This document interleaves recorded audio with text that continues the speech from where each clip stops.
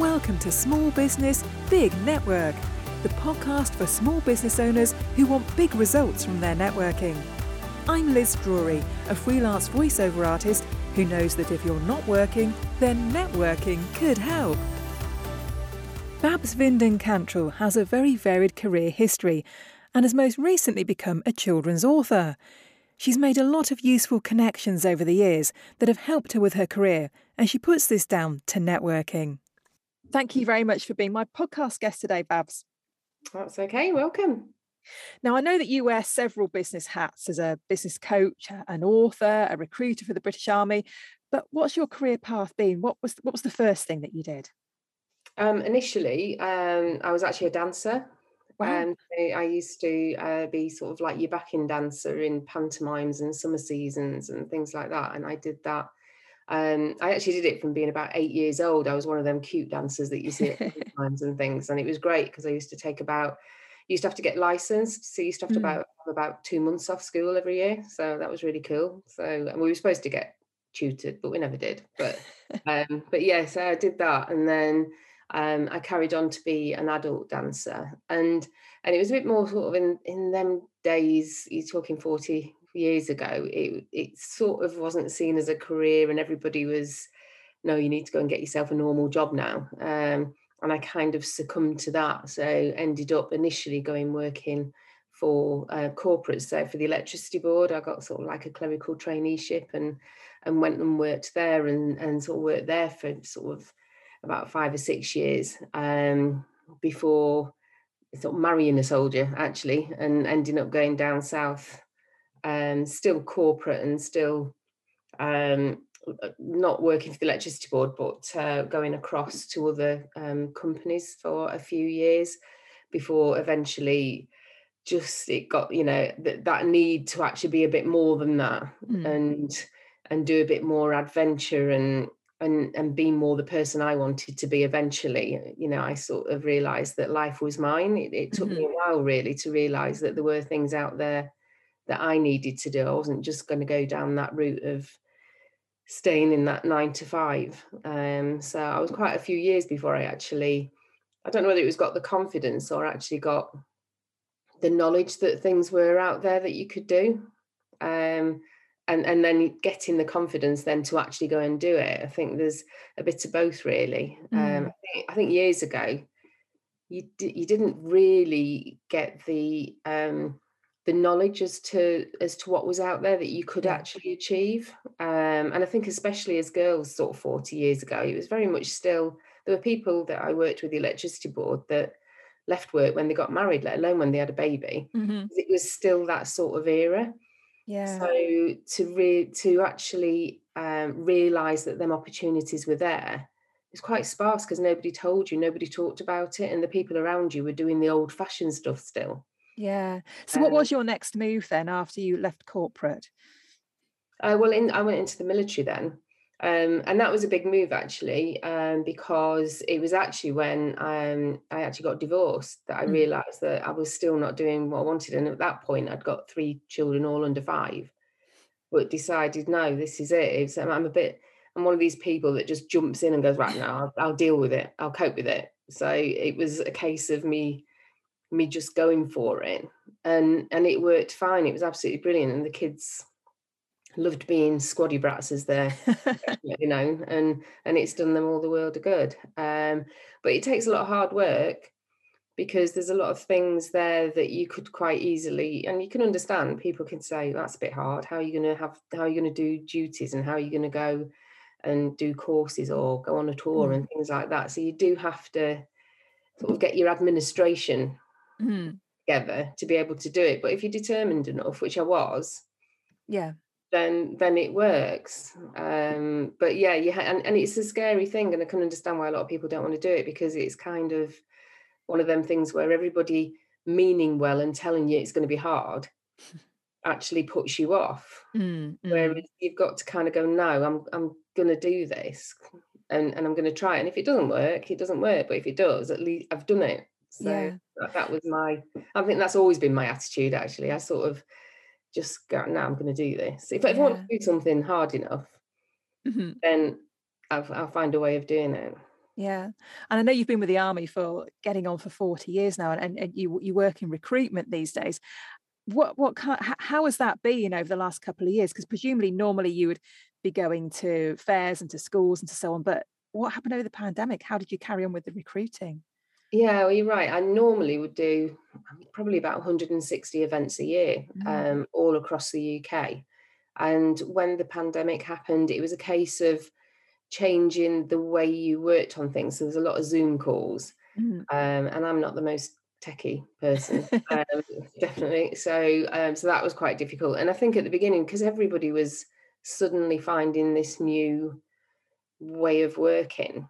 Um, Sometimes, especially at the beginning, some of the calls were absolutely awful Mm. on everybody's side because people just didn't know what to do, and you were more busy looking at somebody's background and whether the curtains were nice and what pictures they had or anything else. Um, but then over time, probably it took about probably 7 or 8 months, and then some organisations came up with some really good packages that you know were very good. You had little rooms to go in and you could have discussions with people, because that's one of the things that face to face and going to an event gives you, is that you have that discussion, you get a rapport with the person, Yeah. and you can actually talk to them. A lot of people are quite worried, unless somebody really wants to be in the forces and comes, you know, striding over to you because they know about it, they know they want to do it.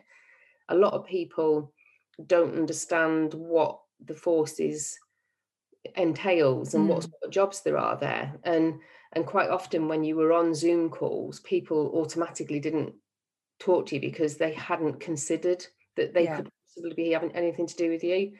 And you lost a lot of that over that time because you weren't having that face to face. Whereas when you're actually there and you start talking to them about engineering and about Mhm. administration and medical and geologists and even, you know, seamstress and things like Mhm. that, people suddenly go, wow, you can do that. And but you know, you've had that opportunity because you stood in front of them, so it was quite difficult, and until getting to a bit further towards the end. But also there was a lot of the sort of Twitter and Facebook side of it, anything that was going on, making sure that we were letting people know Mm. what was happening and where we were. And as things started opening up, telling them different things that the unit was involved in, because the unit, the nature of the unit, they do a lot of work all over the world Mm. on projects which are ongoing, because we get involved in a lot of humanitarian aid, disaster relief, things like that. So those things still happen. The unit itself was the unit that actually built a lot of the Nightingale hospitals. Mm. So it was very, very busy over that period. So what we then started doing was saying to people, yeah, we are still working because this is what we're doing. We're doing things that you actually know about. We're building these hospitals. Yeah. And I was actually 3 days a week, I was vaccinating people. Mm. So, you know, the military was still very involved in everything. But a lot of people didn't understand that. So, you know, we tried to really get on board that social side of it and doing some articles in magazines and things like that. Yeah. I read in your LinkedIn profile that you sort of introduced social media to your unit. So which platforms are you now active on? Well, we've got the Twitter and Facebook mainly, to be honest, and then we've got the LinkedIn. We've got, because the unit have different specialities. We've got teams doing power, rail, ports, airfields, water, fuel. They're very different industries. So each one of the works groups, and we've also got the geologists. So each of the works groups have actually got their own um, Twitter now, where they'll actually put out to the different industries that they're involved Mm. in. And we also, because we're involved in a lot of the associations and things like, there's one of the associations that one of our unit members actually created, um, which is called Chain. Mhm. And it brings every single part of engineering together. And he's very much a forefront. He's an absolutely brilliant guy, but he's at the forefront of bringing new technologies into Mhm. engineering. So things like that, we've kind of really hopped on anything that was sort of out there, that, and engineers are really excited in engineering. very passionate about engineering and the way forward. So anything like that our unit can say to people, this is what we're doing, this is what we're involved in, this is how we're getting people together. Yeah. We would do that social aspect. Yeah. Now, communication is something clearly you're very passionate about, and I know you spent some time at Red Magazine. How did that come about? Well, because I was so busy, I'm not the biggest reader in the world. I used to be years ago, but I'm not now because I'm so busy. So I sort of probably about 15 years ago, I said, right, I'm going to start reading something. So I decided I'd find a magazine that I enjoyed because I realised I could read an article Mm, and then I'd have it finished, but I just never got time to read a book. yeah. So so I actually started reading Red. And I enjoyed it. It was very much kind of on par with myself Mm, and how I feel about things, and the sort of articles were really good and interesting. Um, and then it's probably about 9 years ago when they advertised about interns. So it was going to be sort of like, it was called a grown-up internship, basically, mm. for a month. And this one was for a features sort of writer. And I just thought, I'm going to put in for it. So I wrote, you had to sort of write, I can't remember now, it's probably about 300 or 400 words, and you had to Mhm. write a little article and send it off. Um, and then maybe about 2 months later, fortunately in my junk, and I was like checking the junk, always check your junk. It's amazing what you might miss. Yeah. Um, so I sort of looked at the junk, and it was a mail from Red to say that I'd been successful, which was like quite amazing. I was kind of, at that point I was thinking, why did there was only me applied? Sort of, you couldn't quite believe it, but yeah, so I was successful with that, and it was a month working at Red in their offices, which are just off Carnaby Street, Wow. and it was incredible because it's the knowledge. I mean, I've always been really good at writing. I've always enjoyed writing. But working at the magazine and seeing how they get their stories, how they bring the articles together, and the difference between what they're creating for the magazine and what they're creating for the online side, and Mm. how that differs, how they interact with the celebrities that they're dealing with, or the stories. Um, Things like when you went in the office, even for the online side, they had a couple of computers up in on the sort of side to say what what was going on with regards to their website, and Mhm. where people were coming in from, where people were, looking at the website from, and what how they'd got there, whether it had been through another article or whether it was a direct entry. So those sort of things were interesting to see exactly where were you actually affecting in the world. What was really interesting was I think there was one article that we did on Mary Berry and her cupcakes, Mm. and the world went mad. And apparently, Mary Berry is the biggest draw in the magazine, apart from maybe David Beckham. But it's like literally, they put Mary Berry and her cupcakes on, and the whole site goes mad. So yeah, and again, that was an interesting thing with regards to just the effect a celebrity Yeah. has on any sort of media, Yeah. and understanding a bit more why they would want David Beckham on the front, because he sells 4 times the amount of papers than Mhm. anybody else does. And that understanding of how the whole industry sort of works, Yeah. really, because I think before then you were very much like, oh, why do they always have him, or why would they pay somebody so much money to be on the front of a magazine? And then you realize it's because that magazine's going to sell Yeah. 5 times the amount of copies that it normally does. Why would you put Mary Berry's cupcakes on as Yeah. opposed to somebody else's? Well, Yeah. for whatever reason, we all love Mary Berry, and therefore everybody's then more interested. So there was a lot from that, and a lot from also events, because at that point I hadn't gone into the job I've got now. Mhm. And Red do put quite a few events together that people can apply to go on. And there were a few events that we did, and one was actually an author's one, actually at the British Museum. And it was being involved in that, setting it up, talking to the authors, making sure they're comfortable, making sure the audience is coming in and getting their little takeaway bags, just, making sure that all the refreshments are out, that people coming in were getting the good time that they wanted, Mhm. that entertainment value, because they paid for it. I think they paid like £50 or something like that for the night, and they got the book and they got to meet the authors, they got food, they got champagne when they got in, they got this wonderful atmosphere. And it was that realization that actually, no, you can't just do this in the Scout Hall up the road. Yeah. This is, people are paying for entertainment, and I think that's come out. I know we're going to talk about it later, but I can't remember who it was who said, but even when you're writing a book or an article, people are reading it to be entertained, Mm. and have you entertained them?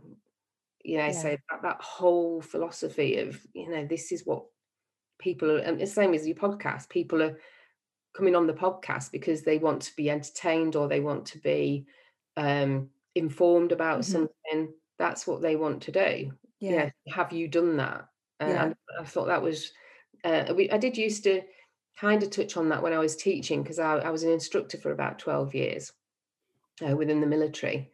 And it was very much one of them things where, even though the guys were being instructed on something they had to know about, so sometimes, if somebody's been told you've got to go in that lesson, Mhm.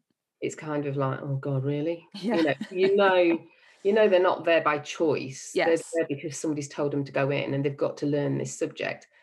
So you've got to think, right, okay, how am I going to make this so that the guys sit up and go, oh, actually, this is quite interesting, and have them go away from that lesson thinking, wow, I've actually learned something today. I've heard people come out of people's lessons, fortunately not mine, where they've come out and gone, oh my God, I'm not going to get that hour back. And Yeah. you think, right, I don't want somebody to have that. I want them to come Mhm. out and go, well, do you know what? If nothing else, I now know Yes. that that does that. Yeah. And that's the reason why we do that. Yeah. It's that sort of thing. So at what point in your very varied career did you decide to train in coaching and counselling, which I know is something that you do now? I think that was more because obviously we were heavily involved in Afghan and Iraq at the time. Mhm. And I've always had, I think, all binds in together, all this interest in how people tick, and what gets people progressing. I think it was more about me wanting people to realize they could do things. And I think that goes right back to the beginning of me saying that as a kid you were told, yeah, you're just a girl, mate, Mm-mm. just go and sit there, and then you'll get married and have kids, and sew at home, sort of thing, and things like that.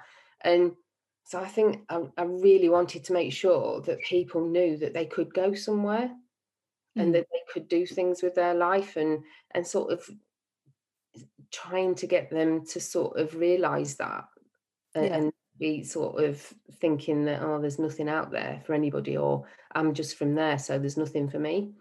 Yeah. So I was always interested in it from that point of view, and I started um, really getting involved with a lot of the guys when they were coming back, and maybe for some reason they weren't staying in the military. Mhm. Um, and quite a few of them, it was very much like, oh, I'll just go and do a security job. Not that there's Mm. anything wrong with that, but they didn't know they'd got other attributes that Yeah. could get them to other places.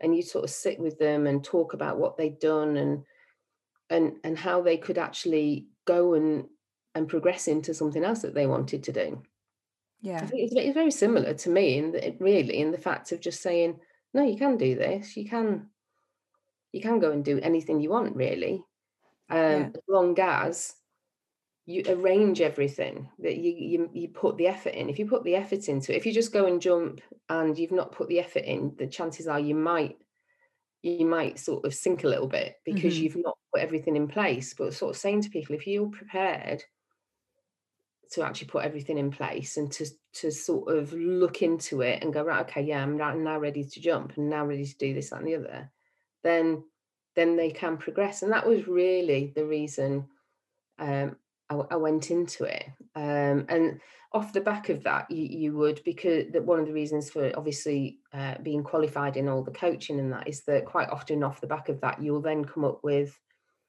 hidden reasons why they're scared of doing things. Mm. So you need to be prepared and know how to deal with somebody's hidden reason that suddenly Yeah. comes up as to why they don't want to do something. Yeah. So when you do start helping people, you're also there's other things might suddenly raise the head. So it was Yeah. that side of it as well. So who are your coaching clients? What kind of backgrounds do they come from? Are they from mostly from the military? Are they mostly women, or is it all sorts of people that you work with? Well, to be honest, because I don't do that as a business, I just do it really. It's through the military that I've done that, Right. and just a few um, people that I know that have just come to me and had a chat. What I did do, I had a few people that came to me. I do a presentation called Me PLC, Mm.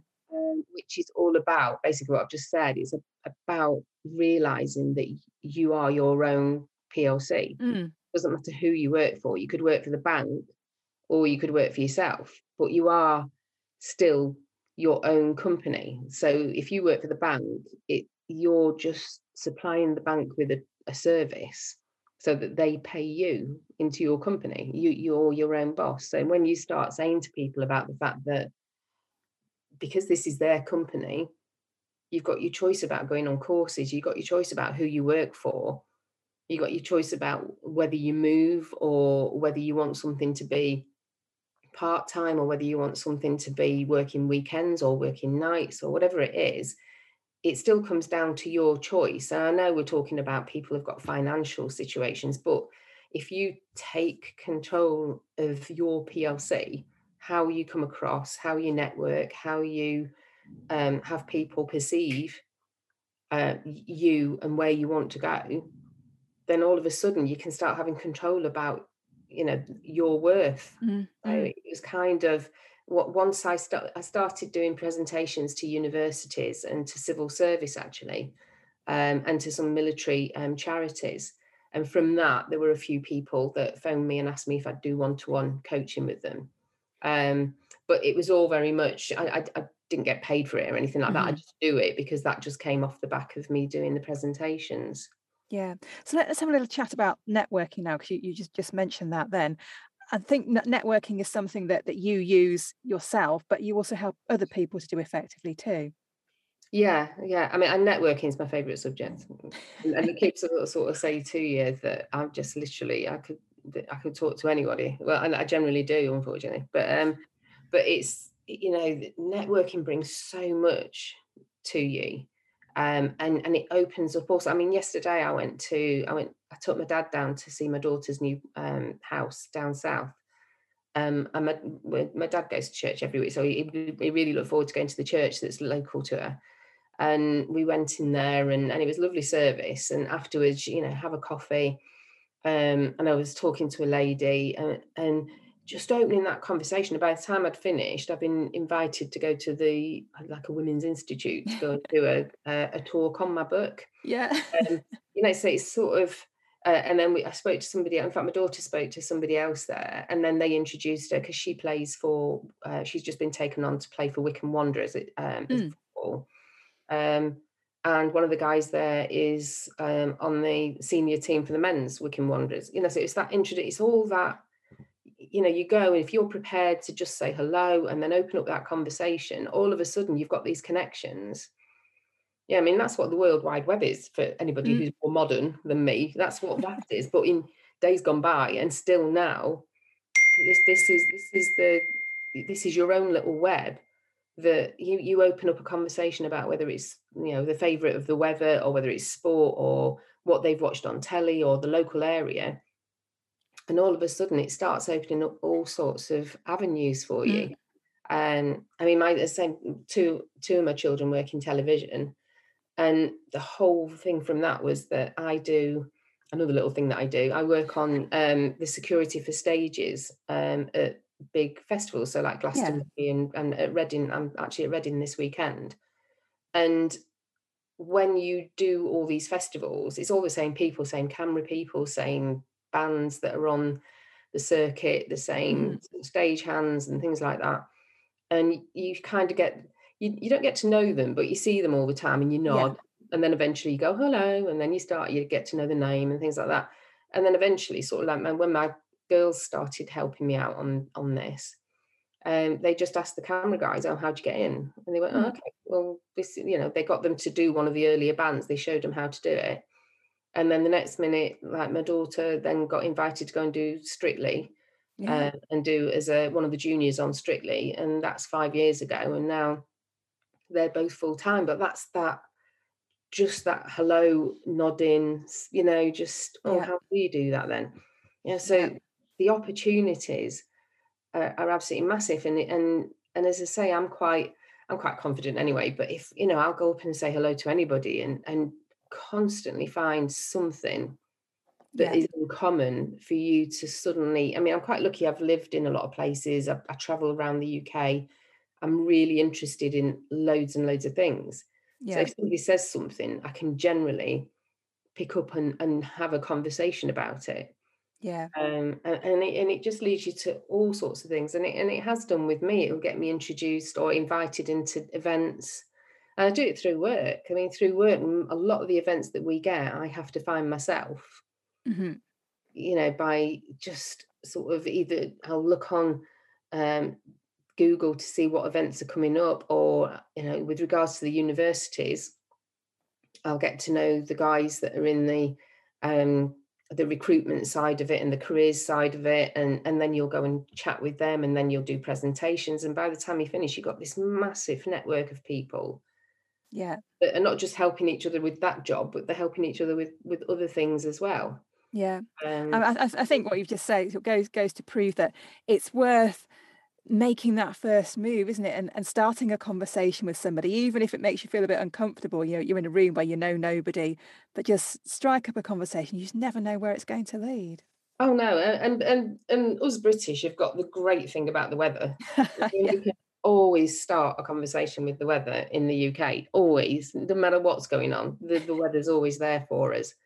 Um, but yeah, there's so many different things that you can just, even if um, you're just waiting for a bus, and then two come along at once, and you just go, "Oh, two come along at once," and then suddenly you've opened that conversation Yeah. up.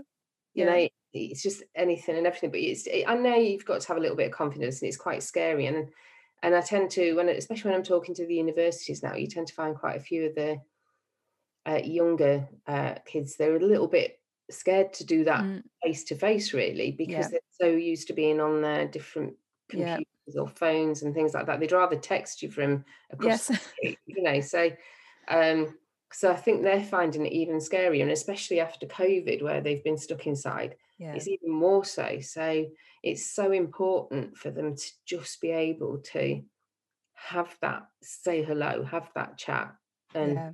and open up those conversations, because like I said before, with regards to the events, so much more difficult to just explain to somebody what things are, or have Yeah. that opening when you're over Zoom and things like that. Whereas you just being, so you stood there having a coffee, you can talk till the, well, I can talk till the cows come home. That's for sure. So Now, we've touched on this briefly, but I'd like to, before you go, have a little chat about your book. Tell us about the book that you've written.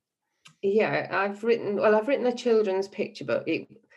Um, I've always loved writing, and from being a kid, I used to sort of write my own little sort of poems and birthday cards and things like that. Um, and I always entered competitions, not to win them, but just because it was an excuse to write something.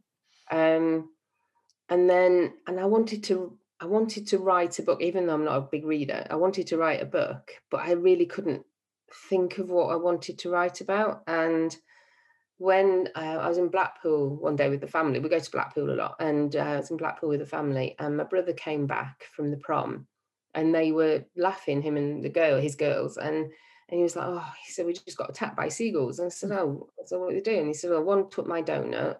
So the other one took Molly's ice cream. Said, "But they didn't take Lucy's sorbet." And I just went, "Oh, maybe they don't eat sorbet." And I just went, "Oh, that is my book." I was like, "Oh my God, that's my book."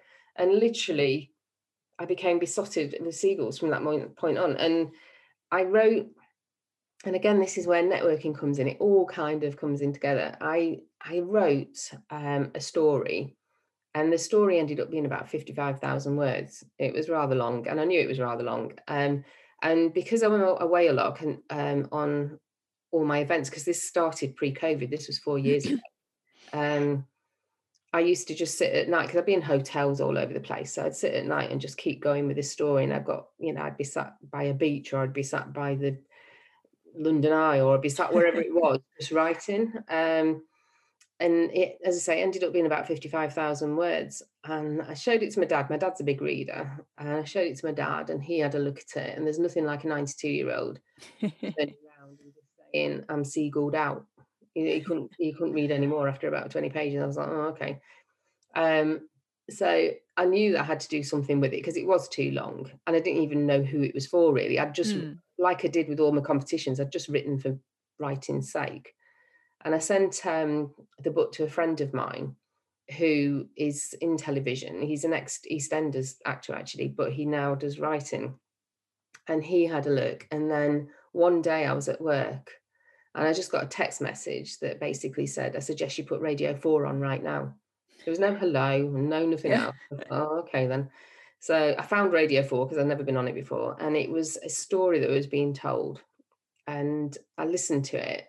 And I sort of realised it was kind of a similar genre to me. And I thought, well, he obviously thinks, for him to have texted me and told me to do that, he obviously thinks that this is similar.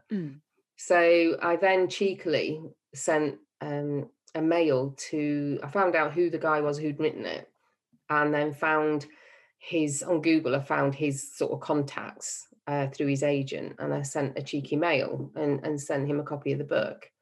And he was nice enough, after a couple of weeks of obviously reading my 55,000 word book, he was nice enough to come back, and he said, "You've got loads of stories here, you need to split it."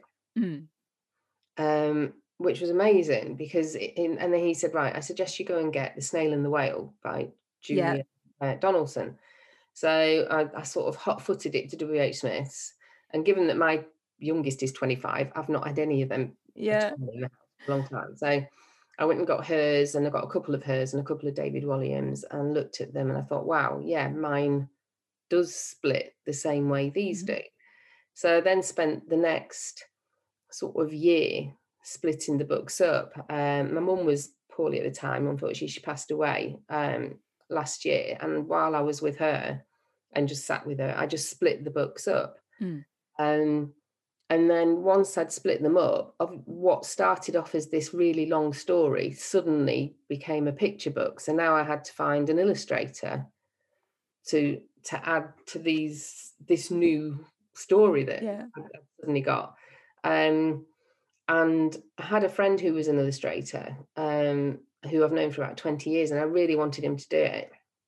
And I passed him the stories, and he worked on it for a couple of months, and he came back and he was like, "I really can't do this." He said, "I can't get these seagulls right." And at that point, I wasn't writing a book that was actually going to be in the shops. I was just writing a book because, as always, I just wanted to just write. I wasn't thinking it was ever going to go anywhere. And I was sort of, "Right, it doesn't matter." And he was like, "No, this needs to be right, and I can't do it." So he introduced me to a girl who was actually a tattoo artist called Esther. And I sent her the first story that I'd done. And she just came back with these characters that were so amazing. I mean, better than I could have ever have thought of, to be honest. They were absolutely incredible. And that was it. So from then on, she was doing all the illustrations. But the last year has been, and it's been a learning curve for both of us because she's never done a book before. So this last year has literally been putting these illustrations to the writing, or realizing sort of the pages that I had maybe too much description on a page for her to be able to put the illustrations, so having to split maybe your story a little bit on the pages, and then little mistakes that you make as somebody who's doing things at the beginning. Things like once she'd done some pictures and she did them all colour and they were all great, and then all of a sudden it was like, "Oh, we're gonna have to split that page now." And then so the second book, I mean, the first book is just it's published this week. The second book, which the illustrations have just been finished on, the learning was, right, I'm going to do these in black and white first. Yeah, I'm not Yeah, going to do yeah, colour, because she spent so much time getting everything right, and then all of a sudden we were changing it because of yeah. different things. So lots of learning things like children's books are generally square. You don't Mm. really notice that, but they are. Mhm. But when we did everything initially, we did everything on that sort of A4 that comes up on. Yeah, yeah. So then she had to start changing things to fit a square picture rather than an A4 picture. So the last year was very much both of us on this journey together, just learning as we sort of went along, really, Mhm. and getting this book together. But I say the first one is actually it's actually in sort of WH Smith's and Waterstones and Amazon. And all the sort of main bookstores now. Its actual publishing date is 28th of August, but I know sort of it's actually started being sent out Yeah. now, which is so exciting because that wasn't actually what my end goal was. Yeah. It's that it's just gone that way. And again now it's all about the networking side again, and it comes back to that. So Red Magazine are featuring me in the October issue Brilliant. as, you know, what happened next to the intern. Yeah, yeah, Yes, it's everything's, you know, same as with yourself. It's that going to networking events and meeting somebody. yeah. Yesterday at church, suddenly this lady um, has asked me to go and do this presentation. And it's in an area where actually it's quite a good area. It's like Henley-on-Thames and things like that. Mhm. So it's quite an area where there's a lot of literacy things go on. Yeah, Yeah, so it's sort of, it might not be something that helps you now, but me thinking now, wow, that 8 years ago it read, and all of a sudden yeah, I'm kind of going to be advertised in the Red magazine next month through yeah. that. So yeah, it's been quite a journey. Um, and although when I'm talking to people, you know, I'll sort of say to them, "Oh, see what your end result you want to do, and then you can go for it." Well, actually, I didn't have an end result on this, and actually, it's just been that it's just by people, same with Esther, knowing somebody who knew her, and Yeah. she getting this, she's never even been to Blackpool, but she feels as though she has. That she's like, she was so good at her job. And one of the things that she's done is and the proof is in the pudding, in the fact that I would tell her something and she would really look, and we're all quite fortunate with Google these days, but she would Google, how does that look in Blackpool? How does it come across? How should I bring Yeah, that across? If you're going to do a job well, then do it properly. And then, yeah, the benefits from it are absolutely great. yeah. Well, huge, huge congratulations on the publication of your first book, and I'm sure there's going to be more to come. Just finally, then, if people want to find out more about you or about the book, what's the best way to get in touch with you, Babs? Well, the actual book's called Seagulls Don't Eat Sorbet. And the one thing that I have done actually that I've got to work out with the future is that I've called it Seagulls Don't Eat Sorbet, but that's the whole series. This one's the first adventure, Mm. and the second one's Got to Dance. I'm not too sure how that works in bookstores because they've both got the same title, really, apart from this little addition. So I've got to sort of look and see how that goes. But yeah, so if they put that into Google, then you can see a lot of information about that. From myself, I'm on LinkedIn at the moment. I've not actually gone down the social media route yet with the book. I've still got to work that out. But I'm on LinkedIn, Babs Vinden-Cantrell. But I think when you actually do put the Seagulls Don't Eat Sorbet in, it comes up with my LinkedIn anyway. Right. And they'd be able to sort of contact me through that. Lovely. Well, thank you very much for being my guest, and best of luck with the book sales starting soon. Oh, thank you very much. Thanks for listening to Small Business, Big Network. If you found this podcast useful, please do rate, review and subscribe. And don't forget to share it with the rest of your network too.